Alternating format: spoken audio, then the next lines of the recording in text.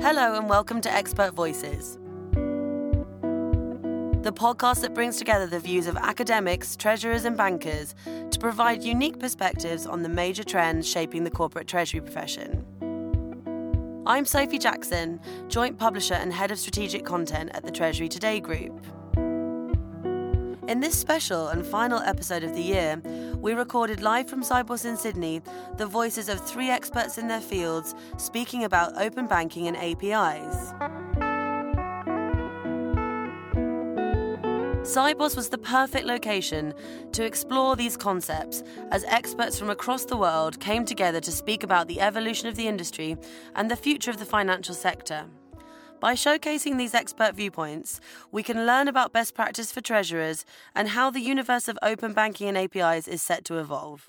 There's this concept of creative destruction, so you have to be willing to destroy yourself up to a certain level to be able to transform your organization. We believe that the next generation of software applications that are going to be used by these treasuries that will be platform and device agnostic, kind of SaaS application. So a modern application that is only loaded from the browser. I think the build-out of instant payments through APIs, the changes to how they're processed, the impacts to credit, liquidity, marketplaces, accounting, are really actually where it's going to get very, very interesting for how banks, corporate treasurers, and potentially other players really work out how we can help corporate treasurers and companies overall really change the way that they manage their balance sheet. On the first day of the conference, Marcus Zachariadis and I went outside to enjoy the sunshine and the views of Darling Harbour. I wanted to learn his thoughts on open banking and APIs and to hear his insights for our corporate community. My name is Marcus Zachariadis. I'm an associate professor. Marcus is a young and already incredibly accomplished academic professional who is currently Associate Professor of Information Systems and Management at Warwick Business School. He's also FinTech Research Fellow at the Cambridge Centre for Digital Innovation at the University of Cambridge. First of all, I wanted to ask you if you could define digital transformation as it applies to corporates. What themes or trends there are at the moment in this space that you think corporates should be aware of? Digital transformation is a big word. It's more of a transition to a different way of operating rather than digitizing existing processes. So it's kind of reimagining the entire value chain and trying to transform that into a more effective or efficient way of doing business. If you think of the specific trends that you think corporates should be particularly cognizant of, what would those be? Well, I think borrowing from some inspiration with newer technologies, so digital innovation in the financial services sector recently. There's certain technologies like people talk about artificial intelligence really making a difference in their workplace. So I think AI will certainly be one of the technologies that can really create efficiencies in the organization and lower costs and automate decision making to a certain level. There are challenges to that, but I think the technology is really promising and quickly maturing. Another one would be, a lot of people talk about blockchain. Yeah. So I'm not going to explain what it is, but... Heard a little bit about that, yeah. So blockchain can create an infrastructure, let's say, that provides or makes transactions more feasible in an environment where people don't necessarily trust one another. So you can somehow interact with people in the open economy and make sure that they tick the boxes for a transaction to happen. It's a very transactional based industry. So there was a lot of inspiration from that context. And then I wanted to ask as well, what the biggest challenges you think are for corporates at the moment in getting on that journey of digital transformation, and also how those challenges change when we move from a small to mid-sized enterprise up to the larger corporations. So in terms of transitioning, I think is along the lines of trying to think of digital transformation as a new way of reimagining your value chain rather than automating things. And I think larger organizations will be challenged a bit more in that because they've already have established processes of how they do things, like day by day. They have an established reputation which is less easy for them to change because potentially that could challenge the way they make money, for example, or how the customers see them. So they're a bit more clunky in being digitized or adopting technology. But I think this is something that we'll probably have to do in the mid and long term, because it's better to shoot yourself in the foot and heal it rather than somebody else to kill you. So that's what we usually kind of think about when we think about digital transformation. So there's this concept of in academia, I think it was Schumpeter who kind of first introduced it about creative destruction. So you have to be willing to destroy yourself up to a certain level to be able to transform your organization. So I think a topic that's getting a lot of attention at the moment, open banking, PSD2 and APIs for corporates. In brief, how would you sum up the challenges and the opportunities that these present? Yeah, so I think open banking, generally speaking, is about sharing data. That's the fundamental kind of idea of open banking, be more open, but that's something that can cross the boundaries of the bank. So that applies to an extent to organizations that connect with the banks, because these are the clients. So in doing that, I think corporates should be looking at what are the opportunities to establish closer relationships with the banks that serve them. So this is being done with what we call open APIs. So in essence, what open APIs are, they're plugs, like almost literally plugs or interfaces that you can connect to with your bank, and trying to exploit that a bit more. So integrate with the banking environment and be able to do more transactions in a more seamless basis. So in thinking about your relationship as a corporate with your relationship with the bank, I think you should push your bank and challenge your bank as to what are these opportunities that they're offering around open banking. I think this is something we'll see a bit more in the next few years as open banking becomes a bit more popular. And what do you think in terms of how this whole area is going to affect the nature of corporates' relationships with their partners? So open banking, the banking sector, that changes the competition quite a bit. Yeah.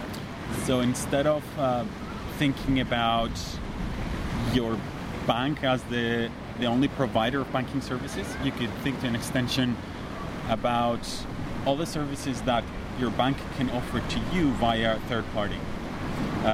We've been talking about fintechs a lot. Yeah. So fintech is a startup or a new company that is really active in one particular niche part of the finance services sector and offers maybe a very particular service, but to an extent it does it a lot better than some of the traditional banks can do it. So open banking allows these banks to connect to some of these fintechs and offer them as part of the client value that they can provide to the customers. So as a corporate, you probably want to think, what are the opportunities that your bank offers to connect to further fintechs or further services that can be consumed through your bank as a platform. That by itself, I think it will change quite a few things, because then as a corporate you need to see what are the best fintechs maybe your bank could offer you. And also the bank in itself, having open APIs, these plugs. What are the extra services that they can integrate further to your own systems, right? Within the treasury, for example, environment, or what are the APIs that maybe some of the accounting systems can consume. So you want your bank to be more integrated to pretty much everything, to be able to consume the services much better and much easier. What roles are banks and fintechs playing in driving this corporate digital transformation at a higher level? I think it's more about opportunities that you can think beyond your core value proposition. So if you, for example, are selling a particular product, and now on top of this particular product you can add a value proposition from your bank, or from a fintech that really relates to your core products and that will benefit your customers even more. I think that's a tremendous opportunity to really try and exploit. It could be even some loan that you can put on top of your product as you sell it, either digitally or in the physical world. Or think about other fintech products or the products that banks offer that can be consumed on the side. So sometimes in platform theory, for example, we talk about complementarity. So I think this opens up the door to explode these complementarities in a more systematic and a more efficient way. That was Marcus Zakariadis of Warwick Business School, with some fascinating insights into open banking and APIs, and some great guidance for our community. I now wanted to know what corporate treasurers themselves feel about this, and to explore the best practice that some are putting into place to help the profession move forwards.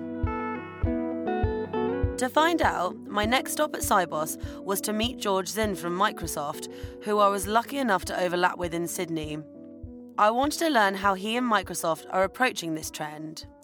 George is a phenomenally well-respected member of the corporate finance community, and his team are really at the forefront of industry innovation, so it was a real pleasure and a privilege to be able to sit down with him.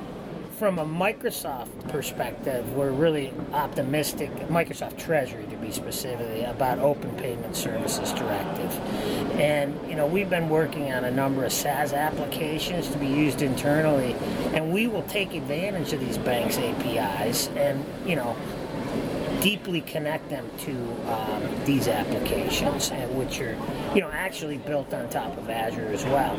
So we've been collaborating with some banks for this for a while now, and we can provide more updates specifically on KYC, on-demand bank balances, daily and monthly bank balances, and payment confirmation. Those are some areas we're very interested to partner in partnering. So how do you see open banking and PSD2 as well as APIs impacting corporate treasuries in general? What are the potential benefits and what changes will they bring? So I see, broadly speaking, more corporate treasuries really embracing a more agile environment where they have to upgrade, they have to patch. So a lot of them embracing hybrid cloud offerings. And we believe that the next generation of software applications that are going to be used by these treasuries that will be platform and device agnostic, kind of SaaS application. So a modern application that is only loaded from the browser. You don't need any of your back-end on-prem systems. When I started, I'm old enough to have cut my teeth on Lotus 123, which was essentially a competitor to Multimate. Multimate was the predecessor to Excel. And the skills on that spreadsheet differentiated me as an analyst, or whatever you want to call it, an entry-level finance person. And I think it's imperative to develop these skills going forward because, as you probably would agree, to get a job in finance today, you need to be able to open and work in Excel. If you can't do that, that's table stakes. And that didn't used to be the case, right? And so tomorrow, I'm saying, I think it's going to be table stakes to be able to work in data analytics software like Power BI. In fact, the easiest way to get yourself a raise today is go take some data scientist courses.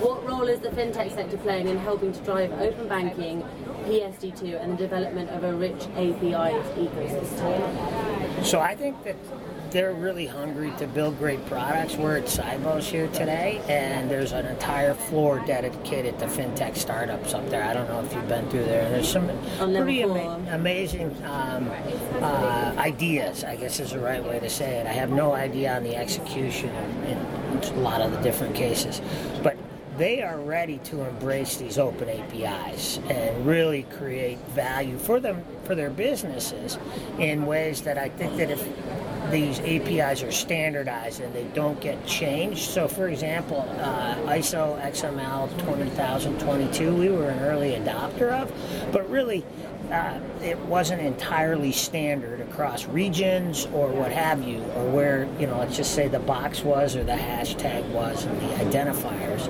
And so you didn't have some of the benefits that were hoped for. So I hope in terms of the open APIs, you do have the standardization, and it doesn't change so that you can see people utilizing these and creating value in different ways. What do you see as the most exciting developments for corporates with regards to this space around open banking and technology? Are there any specific projects that Microsoft are working on to address the future needs that you're excited about? I think it's fair to say that the era of artificial intelligence is upon us, right? And it has the potential to transform our lives and industries, right? And society, for that matter. At Microsoft, broadly speaking, we've been creating the building blocks for this, culminating into many breakthroughs across some of our service offerings.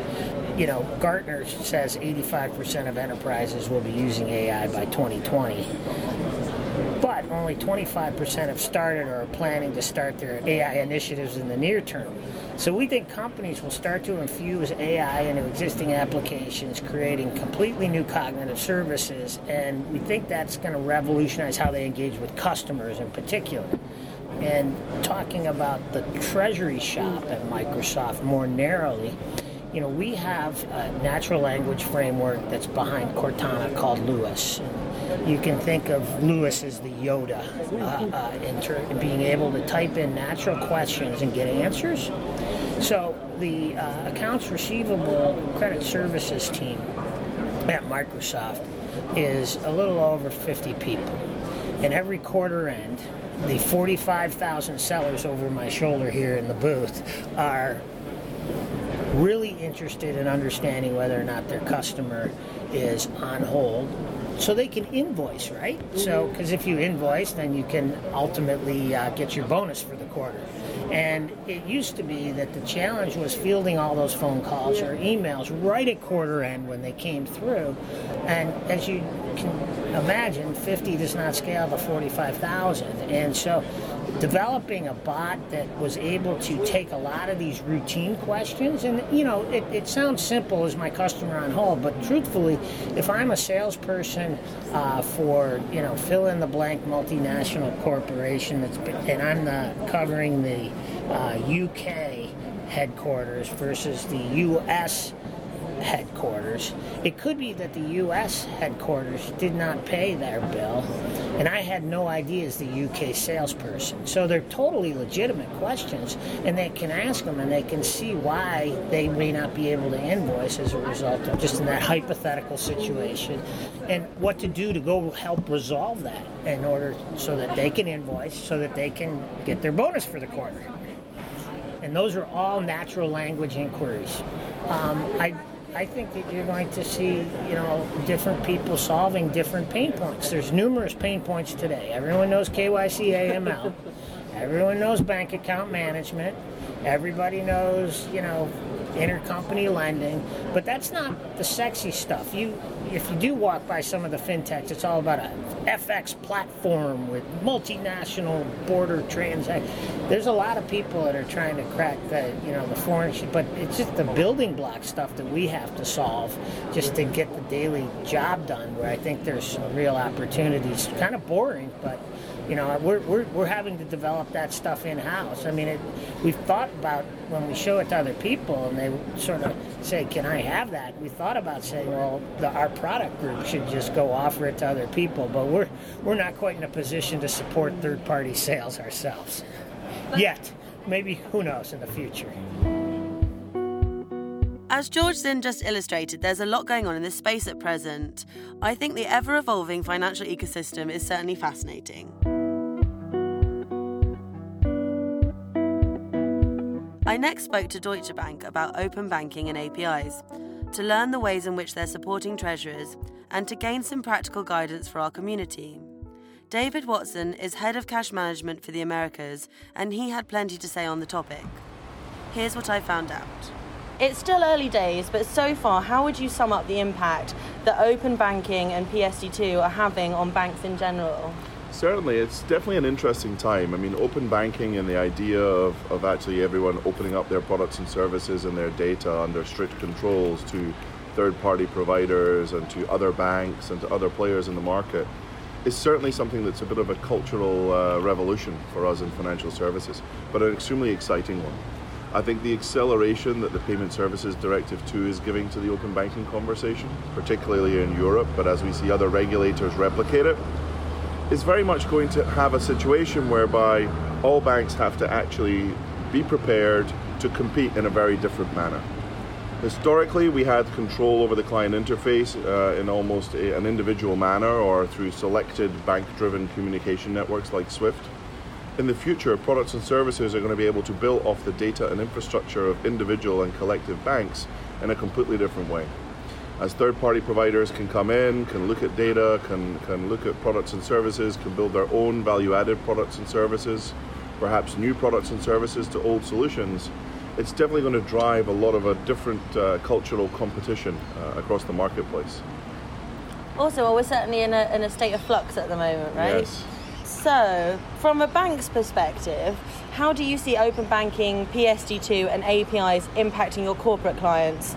How might it change the relationships you have with them, particularly when we're looking at payments processing space and the management of accounts in general?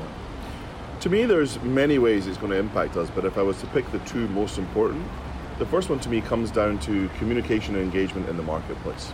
And actually, that isn't simply me saying that now I will connect with my clients through APIs instead of host-to-host or online or Swift-based channels, but instead that by connecting through APIs to the marketplace and to clients, you enable us to move to a real-time world.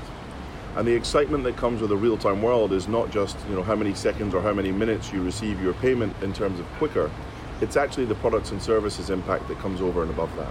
The idea that if you are open 24/7 and able to send and receive payments 24/7 changes completely the context of an opening balance or a closing balance on your accounts, changes completely the idea of credit lines and intraday credit or liquidity management and how you understand your balance sheet. It even opens up a question around how you deal with financial accounting by day, by month, by quarter, by year, because if a marketplace never closes, how do you actually take stock of where you sit? Traditional banking products for corporate treasurers have really been built around a marketplace that opens and closes, that relates to a specific time zone or a specific country.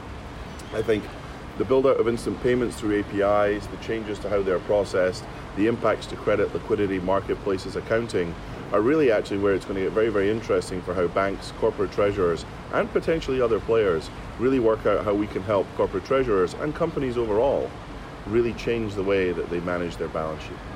Awesome. I think 24/7 is the buzzword of Sibos this year. If we move to the specificities, are there any particular industries or particular services that you think are going to be particularly impacted by these changes? And if so, why do you think so? I think all industries are going to be impacted, but I think there's probably one area where I think you start to look at things very, very differently. And that's an area where you actually no longer only discuss with a corporate treasurer, but the corporate treasurer starts bringing you into conversations with the actual product development colleagues of the actual company.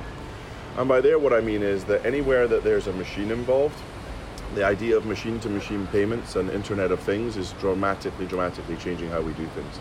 The number of internet-connected devices we carry in our person or have in our close proximity on a day-to-day basis is huge. And actually the impact for that in corporate treasurers in terms of just simple payables and receivables, never mind anything else, changes dramatically. So it's all very fun to talk about the refrigerator that has a camera on the front that can show you what's in your fridge or even tell you that you're out of milk. But now we're starting to see us have conversations with the same product development people at the refrigerator company asking us how can we embed payments into the refrigerator and how would the payment flows work. So no longer is payments an afterthought for the corporate treasurer to think about. It's actually at the forefront often of the product design of the actual product itself.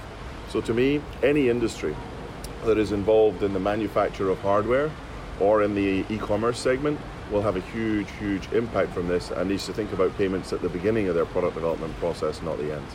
Okay, and then finally, obviously we're at Sibos where FinTech has its own entire dedicated floor. So what role do you think FinTech is playing in helping to drive these changes?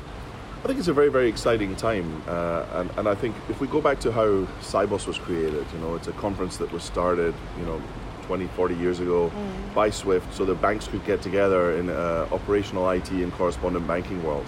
So when I walk around the floor here at the conference we're at today and I see all these banks booths, I look at them all and think, oh, there's a competitor. But I also look at them all and think, oh, there's a client. Yeah. And I also look at them and think there's a collaborator. So the world's largest transaction banks are all my clients in some way, shape or form. They're all someone I compete with in certain areas. Plus they're also sometimes an area where we collaborate, even if it's the most basic thing of a loan exposure with a corporate where we decide to split it between two banks rather than the single bank take it. So that very complex client, competitor, collaborator relationship is one that I compare to our fintech relationships as well. So some of the world's fastest growing and moving fintechs in the financial services area are actually my largest growing client segment, as well as a very key strategic target client area for me. They also may potentially compete with me in certain aspects of the value chain, although very interestingly, it tends to be very much in a certain aspect of the value chain rather than a soup to nuts type offering that we're seeing. And the last part is collaboration.